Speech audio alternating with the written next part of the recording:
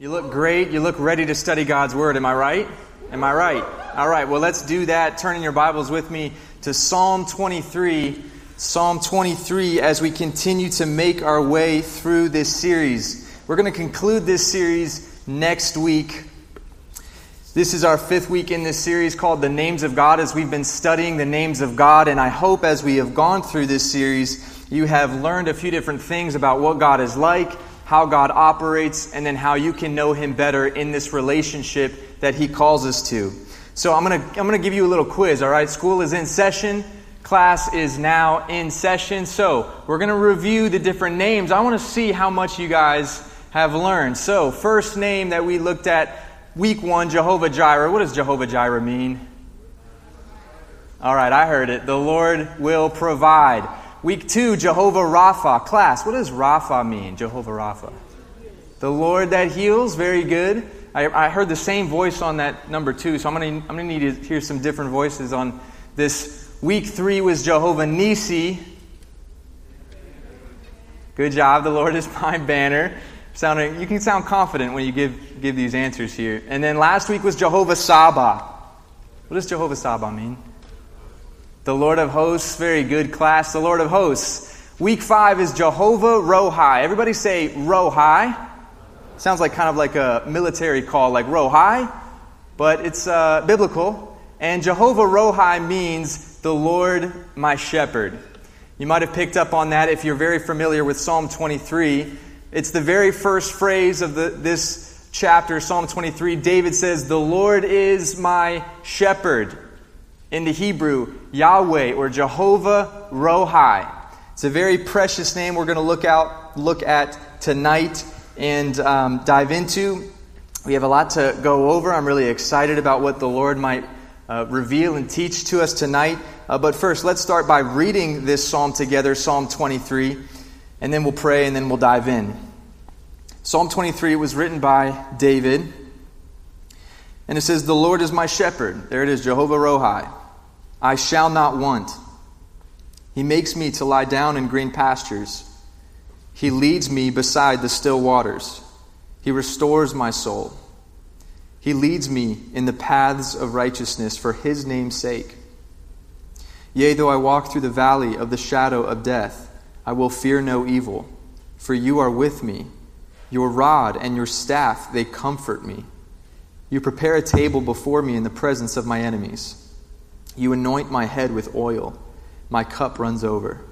Surely goodness and mercy shall follow me all the days of my life, and I will dwell in the house of the Lord forever." Let's pray.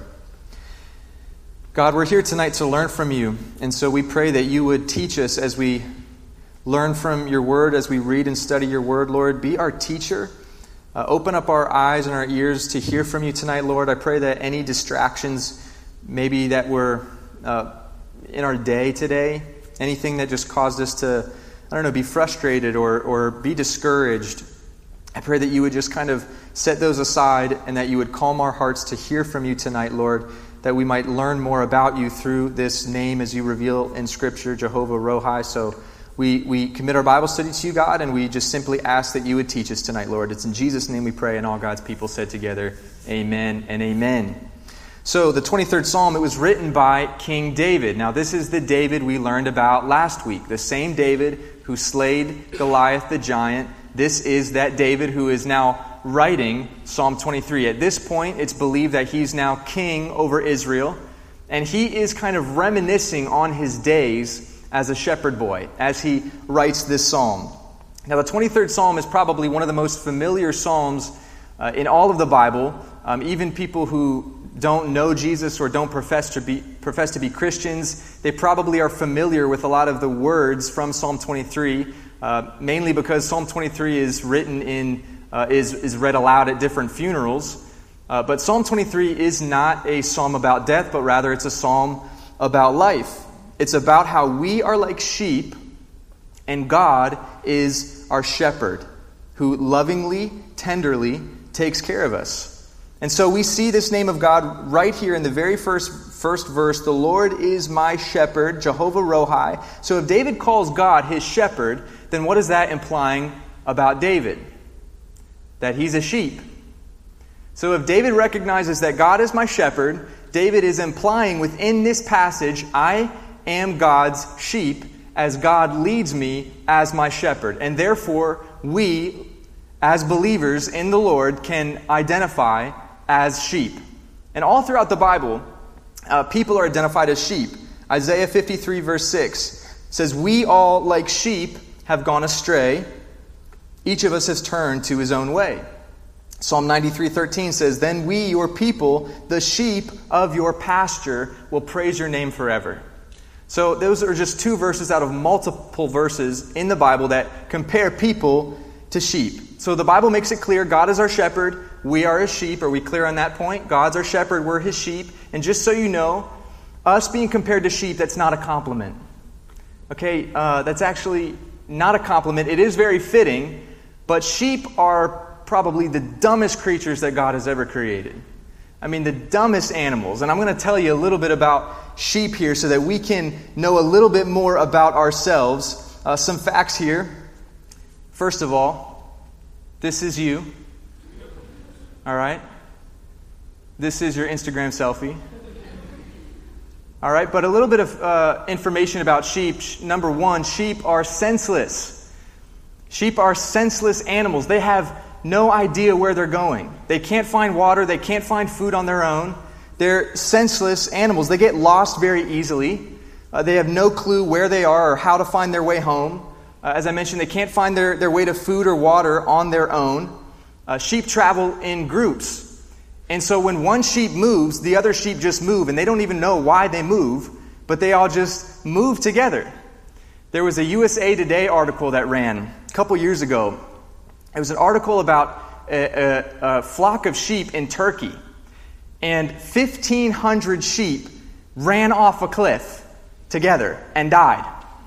Because one stupid sheep went over to the side of the cliff, just like, well, it doesn't look too bad.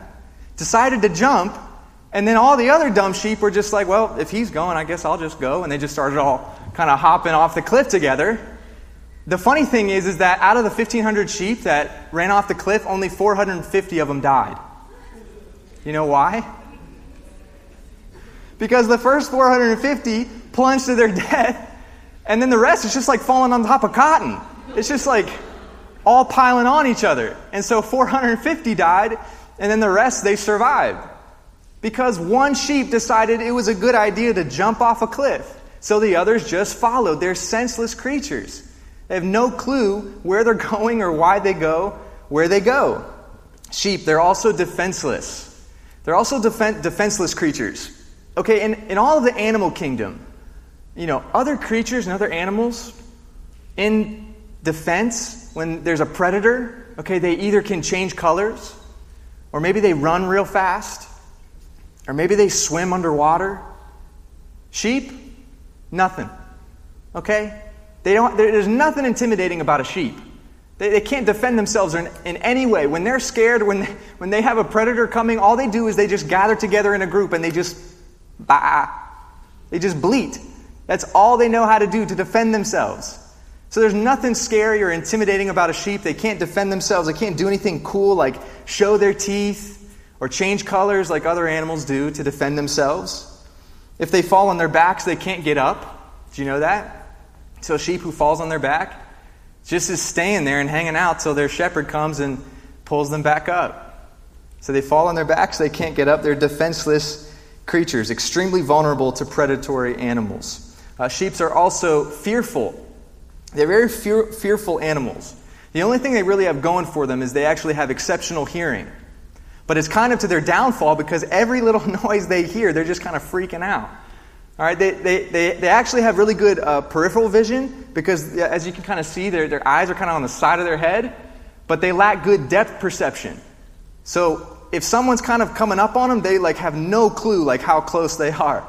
They're just kind of freaking out as they're like, yeah, I don't know what's going on here. And they're really scared and they're really fearful, and because they can see real well out of the sides of their head, because they're always scared and fearful, they're looking to the side. They walk in zigzag. They don't walk straight. So they're kind of just walking like this as they're checking their backs to make sure no one's coming. So they're really fearful creatures. They really have nothing going for them here. Very fearful.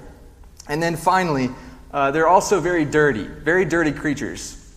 Sheep actually naturally secrete this oil called lanolin. So everything that they come in contact to just kind of sticks to them.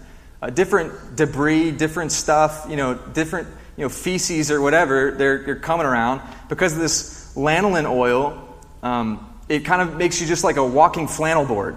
So they're just walking around, they're just kind of contracting anything that they come across or come around. And so they're very dirty animals. They're very smelly and stinky.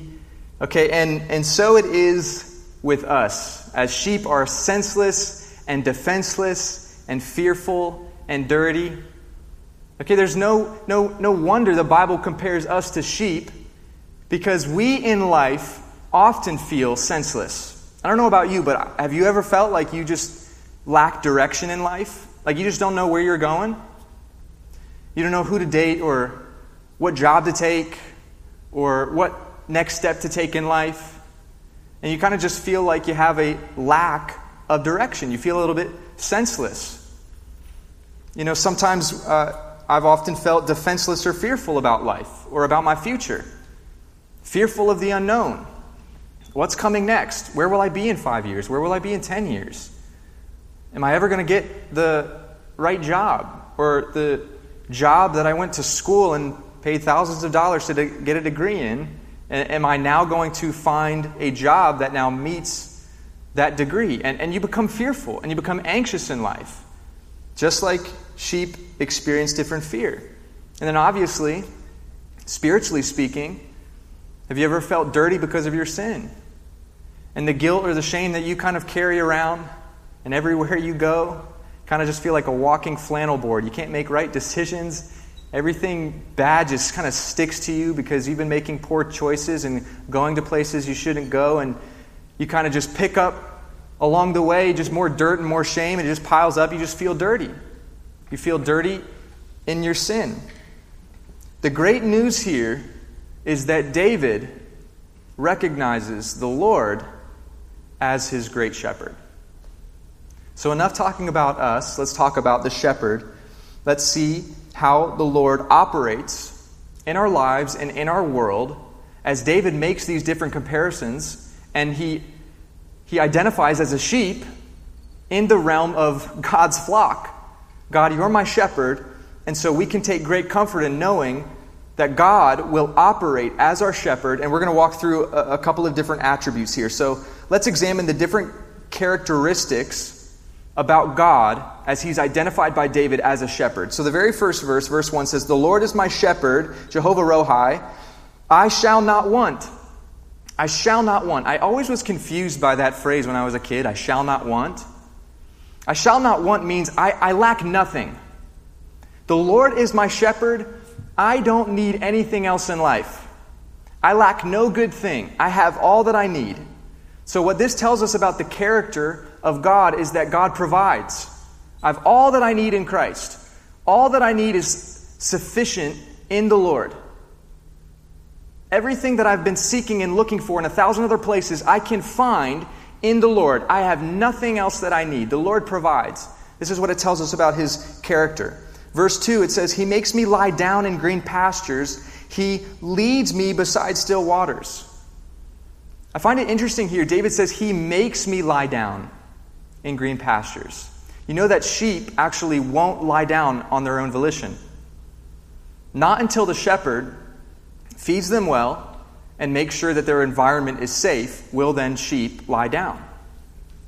And he says, "You lead me beside still waters." You know that sheep won't drink from running water because they're fearful. As they're seeing rivers running, they won't drink from it. And I mean, it makes sense. If you tried swimming with 20 sweaters on, that would kind of make you a little bit fearful too. So sheep, they're like, I'm not taking a drink of this running water in the case that I fall in. So David knows this as a shepherd himself, and he says, "The Lord leads me beside still waters." So it talks about this leadership of the Lord. In verse 3 it says, "He leads me in paths of righteousness This speaks about God's leadership in our lives, how He desires to lead us. So characteristic number 2 about the Lord is He desires to lead. He leads if we submit to His leadership. If we allow the Lord to lead our lives. And then I love verse 3 also. It says, He restores my soul. He restores my soul. Did any of you come to young adults kind of just feeling dry? Or feeling spiritually empty? Feeling kind of weary? Because the Lord, a characteristic of our shepherd, is that He restores. He restores our dry spirits. He fills us up when we're dry. This is God's heart for you as your shepherd. He desires to provide. He desires to lead us. He desires to fill us and to restore us. And a major problem, in my opinion, okay? I want you to listen I want you to listen to me up on this one, okay? A major problem with our generation, in my opinion, is that we have given other people and other things the right to be our shepherd in these regards. Okay, in other words, we have given other people or other things the right to take God's place as our provider, as our leader, and as our restorer. So what do I mean by this? Let me break it down a little bit. So let's start with number 1, provide. So you say you're not happy in life. Not happy in life, not fulfilled in life. Here's how the world attempts to provide and meet your needs. Well, you just need the right job. Or you just need that right relationship. Or you just need a little bit more money in your pocket. And then you'll be happy. And then you'll be satisfied. And we have bought the lies of our world when the world says we can provide happiness through that relationship or that substance or that job or that paycheck. And we buy into the lie of our world with their method and their means on how they think they should provide. David says, no, the Lord's my shepherd. I shall not want anything. I lack nothing. If I don't ever get married, if I don't ever find that right, perfect job, if I don't ever meet that financial paycheck, if all I have is me and Jesus at the end of the day, I have all that I need. Come on now. Come on now. Can I get a couple more amens here? Thank you, Caleb. I have all that I need, but our culture and our world tries to tell us how to be happy in other people and in other things, and we go with the sway of culture. When David says, I don't need anything else, I have me and Jesus. Now, I'm not saying don't get married and marriage is wrong. I'm married and I'm having a great time. Marriage is great, okay? I'm not saying don't pursue your dreams. I'm not saying to not make money. Okay, the Bible doesn't say that money is wrong. It says the love of money is wrong, but making money is something, working is something that God has given us the ability to do. So pursue your dreams and work hard and make money. And if you want, be married. It's great. Try it. It's great. It's fun. But if you seek those things as means to ultimate fulfillment, they will leave you dry. If you seek relationship or you think that marriage is going to completely fill me up and satisfy me, if you think that that paycheck or that job or that girlfriend or boyfriend is going to meet that ultimate need, let me just tell you, it will leave you completely dry. And David knows this, and he says, the Lord's my shepherd, I shall not want. I've got everything that I need.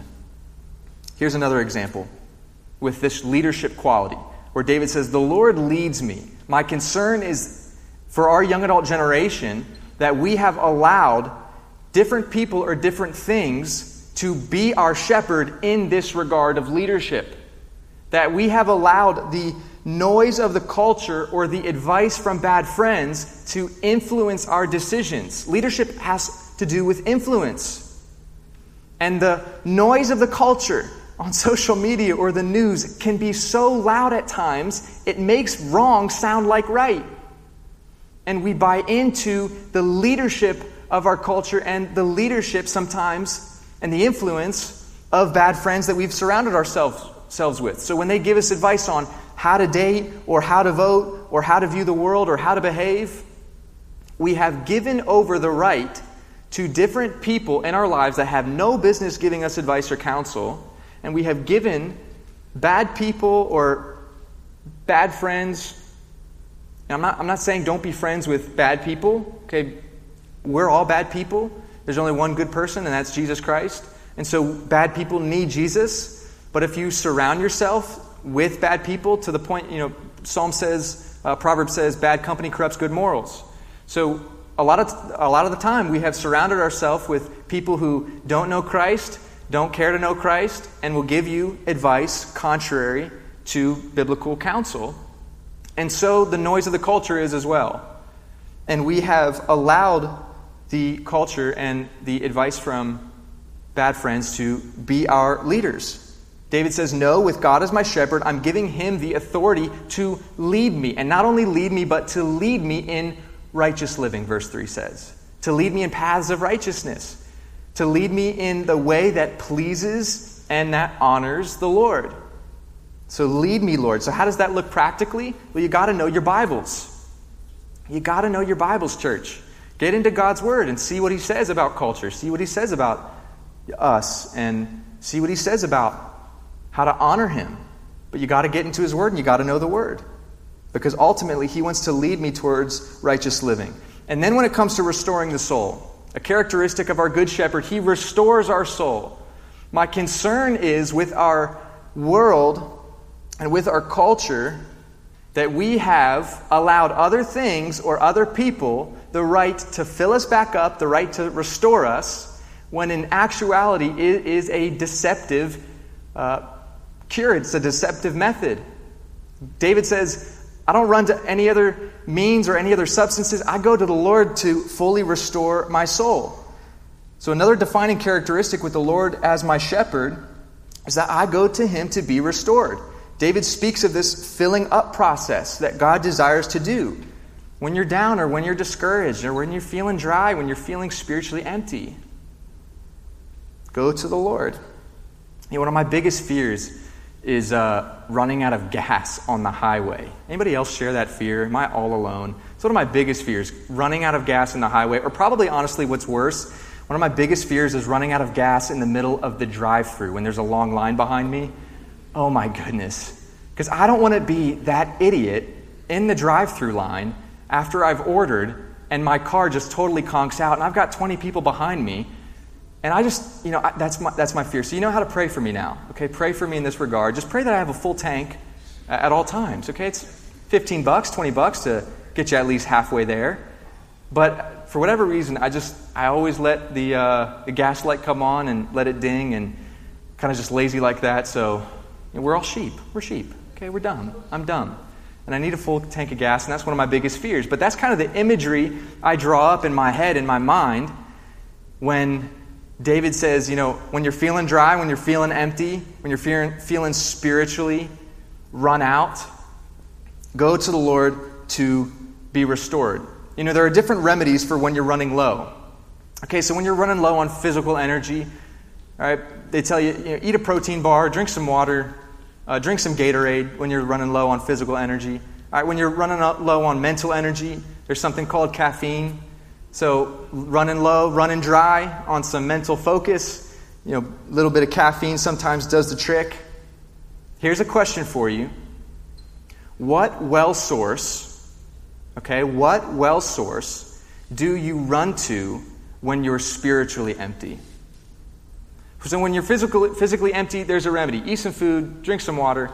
Mentally, drink some caffeine. Don't drink a whole cafe. Okay, drink some caffeine. But when you're emotionally dry, when you're spiritually dry, and yes, mentally and physically as well, what well source do you run to fill you back up? Do not allow the world to shepherd you in this area. Do not allow the world to shepherd you in this area. Because the well source of the world says, have another shot. The well source of the world says, take another drink. The well source of the world says, have another puff. I had a friend years ago who, he was just discouraged and he was kind of just opening up to me. And he said, when I'm anxious or when I'm stressed, I drink. When I want to enhance my mood, I drink. If that's you, do not do that. You know that alcohol is a depressant. Alcohol is a depressant. Don't do that. because you're training the chemicals in your brain to find comfort and restoration in something outside the Holy Spirit. But we as believers are called to find restoration in Him. Ephesians 5:18 says, "Don't be drunk on wine, which leads to debauchery, but be filled with the Holy Spirit." Many people go to alcohol to relax or to enhance their mood. Alcohol is a depressant. This is what addictioncenter.com says. Drinking profoundly alters an individual's mood, behavior, and neuropsychological functioning. For many people, alcohol consumption is a means of relaxation. However, the effects of alcohol can actually induce anxiety and increase stress. Alcohol is classified as a central nervous system depressant. I'm going to say that again. Alcohol is classified as a central nervous system depressant, meaning that it slows down brain functioning, neural activity. Alcohol can depress the central nervous system so much that it results in impairment such as slurred speech, unsteady movement, disturbed perceptions, and inability to react quickly. Mentally, alcohol reduces an individual's ability to think rationally, lessens inhibitions, and distorts judgment.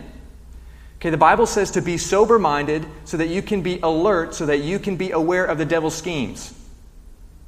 How can I be sober-minded if when I want to relax and want to be at ease and enhance my mood, I don't run to the Lord to restore me and to fill me, but I run to a substance? Not here to necessarily bash on alcohol. The Bible prohibits drunkenness. It doesn't necessarily prohibit drinking, but I will tell you that the book of Proverbs has 11 things to say about alcohol. 9 of those 11 things, it's always a warning against it. I've never had someone come into my office or my dad's office saying about how alcohol has improved their spiritual life. Okay?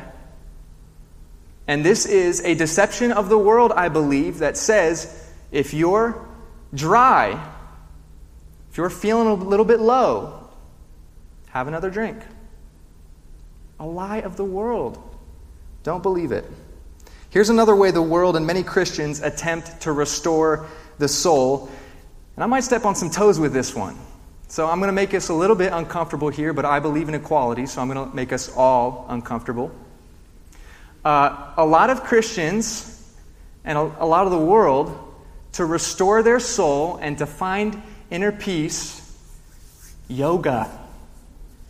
Okay? Stepping on some toes here. I am well aware. Austin, why do you gotta be so legalistic? Okay, alcohol's one thing, but don't mess with my yoga. Please. Stay away from my poses. Please. Okay, but I believe yoga is something that people run to as a way to find inner peace. Austin, are you against stretching? Are you against exercise? No. I'm not against stretching. I'm not against exercise, okay? But a little bit about yoga. Yoga is rooted in Hinduism. Its roots are in Hinduism. Okay, there's no creator, there's no creation.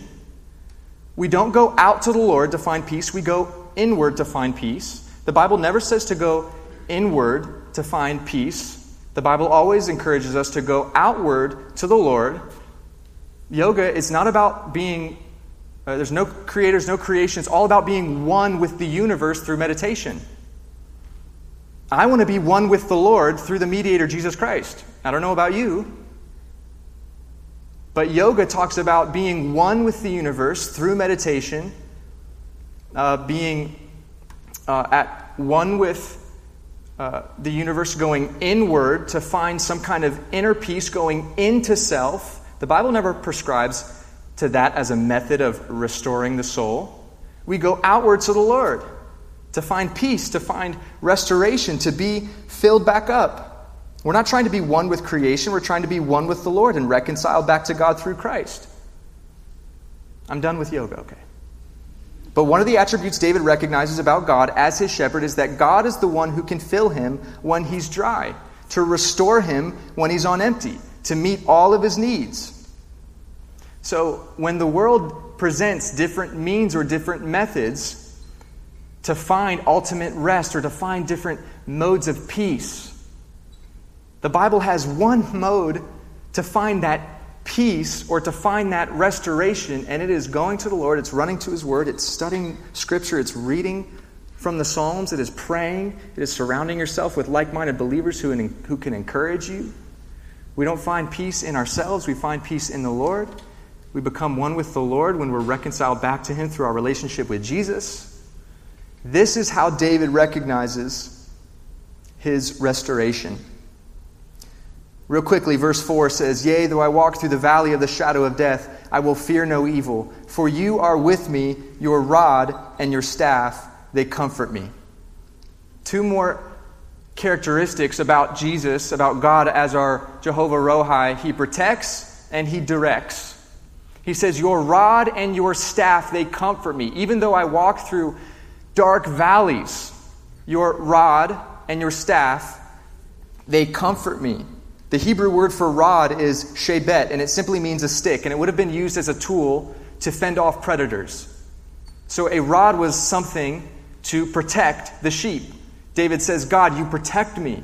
And then the Hebrew word for staff, it's mishenah, and it's a tool used to round up the flock. You've seen a shepherd's staff. I brought one out a couple weeks ago, and it has a crook on the end of it. And if a sheep was going off course or straying from the flock, the shepherd would use it to direct the sheep back to the flock.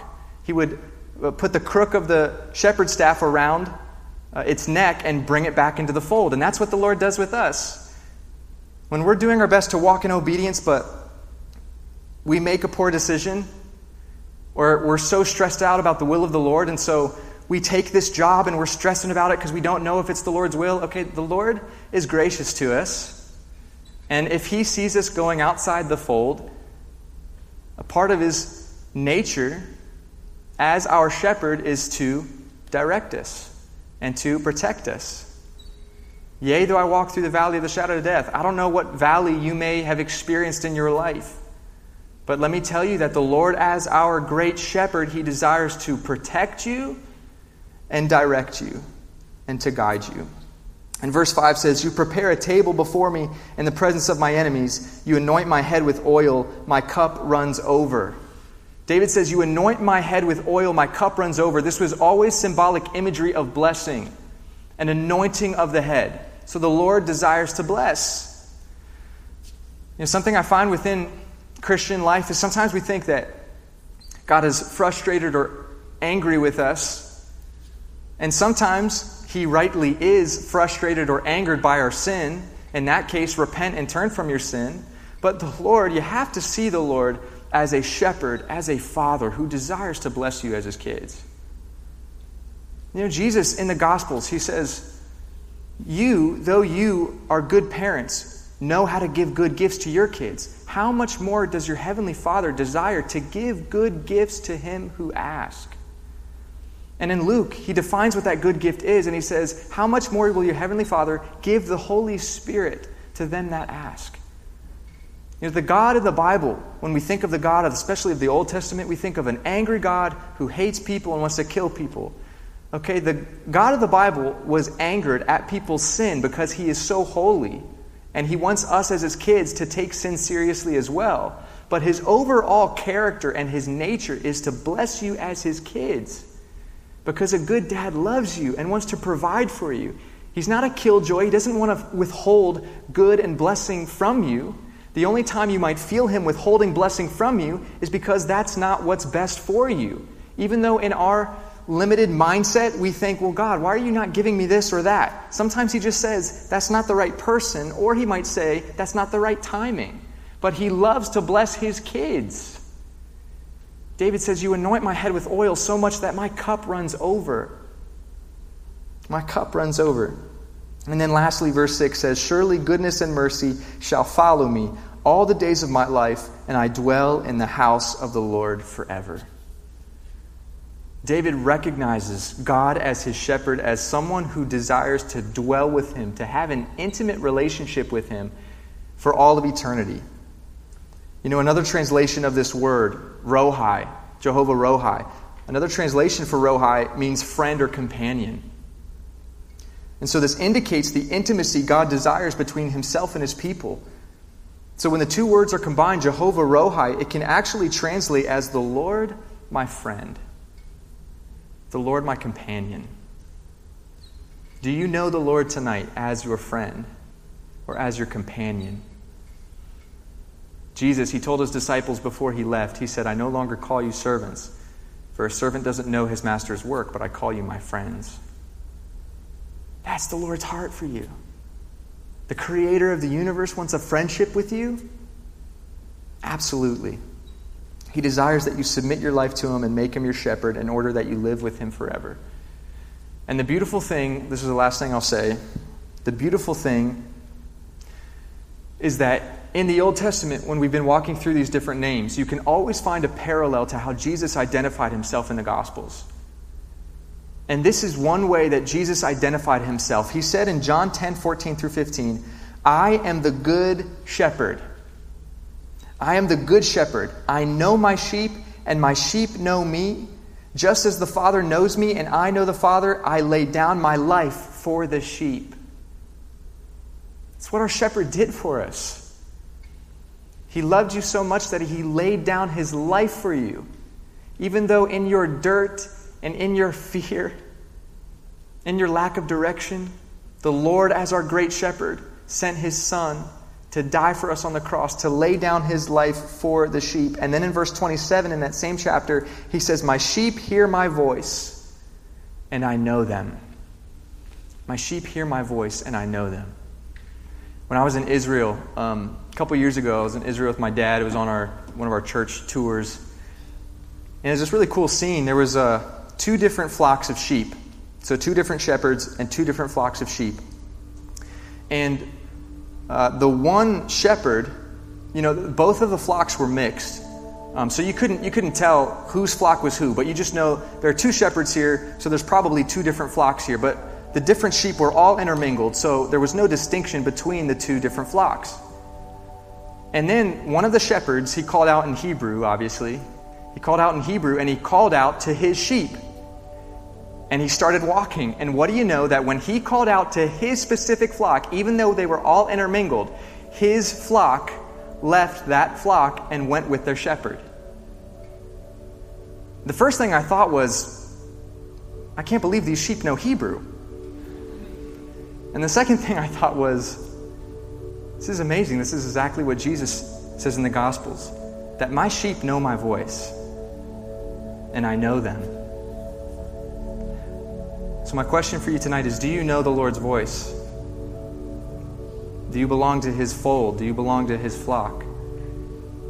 Have you submitted to your life unto the great shepherd who desires to provide, who desires to protect, who desires to direct, who desires to bless you, who desires to lead you? Have you submitted your life as one of his sheep, saying, God, I want to make you my shepherd? Not just for all these benefits, that in life I don't have to walk alone, but in life I know that you're my shepherd, that you're going to lead, that you're going to provide, that you're going to guide. All the questions I have about my future and my marriage and my job and my relationships and my paychecks. Lord, you're my great shepherd. I'm going to submit to you and trust that you're going to take care of my life. But not only that, David ends with, surely goodness and mercy will follow me all the days of my life. I will dwell in the house of the Lord forever. Because when you make Jesus your chief shepherd, there are benefits here on life for sure, because you're not alone now. But the ultimate blessing is when you get to dwell in his presence for all of eternity. And if you don't know him tonight as your shepherd, I want to give you that opportunity as we pray. And as we pray, I'm just going to lead you in a quick prayer. And I want you to take that opportunity to make Jesus your shepherd, so that you don't have to be alone here on earth, but that even more importantly, you get to be with him for all of eternity. And you will then know his voice, and he will know you. And so I pray that you make that decision tonight if you haven't, and if you have, be encouraged by this name, Jehovah Rohi, and know that the Lord desires to lead and guide and provide and protect and be with you during this challenging season of COVID and the different challenges of our country. But just generally, as you're walking through life, each day of the week, wake up and know it is good to know that I have a shepherd and that I'm not alone. Let's pray together. Lord, we come before you tonight, and right now I just want to open up the opportunity for those of you who have not made a decision to make God the Lord of your life, to make God the shepherd over your life. Here's your opportunity right now. Today's the day of salvation. And so I'm just going to go slowly in this prayer. There's nothing magical about the prayer. It's all about your heart and your attitude towards the Lord. But if you haven't made this decision, just repeat after me, just quietly to yourself. Dear Jesus, I'm tired and I am dry. And I pray that you would fill me. I surrender my life. And I make you Lord of my life. I believe that Jesus died on the cross and rose again so that I could have new life in him. In Jesus' name.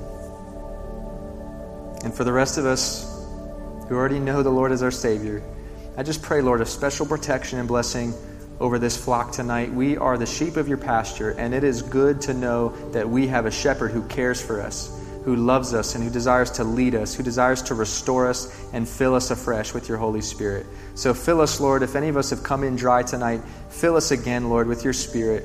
Just make us alive in the Lord and give us the joy of our salvation. Fill us up with your Spirit, Lord, and lead us as we do our best to walk with you. Guide and direct us when we take steps outside your will. We trust that you're good and that you will be with us in life, Lord. Thank you for being our Jehovah Rohi. We love you. It's in Jesus' name we pray. And all God's people said, amen.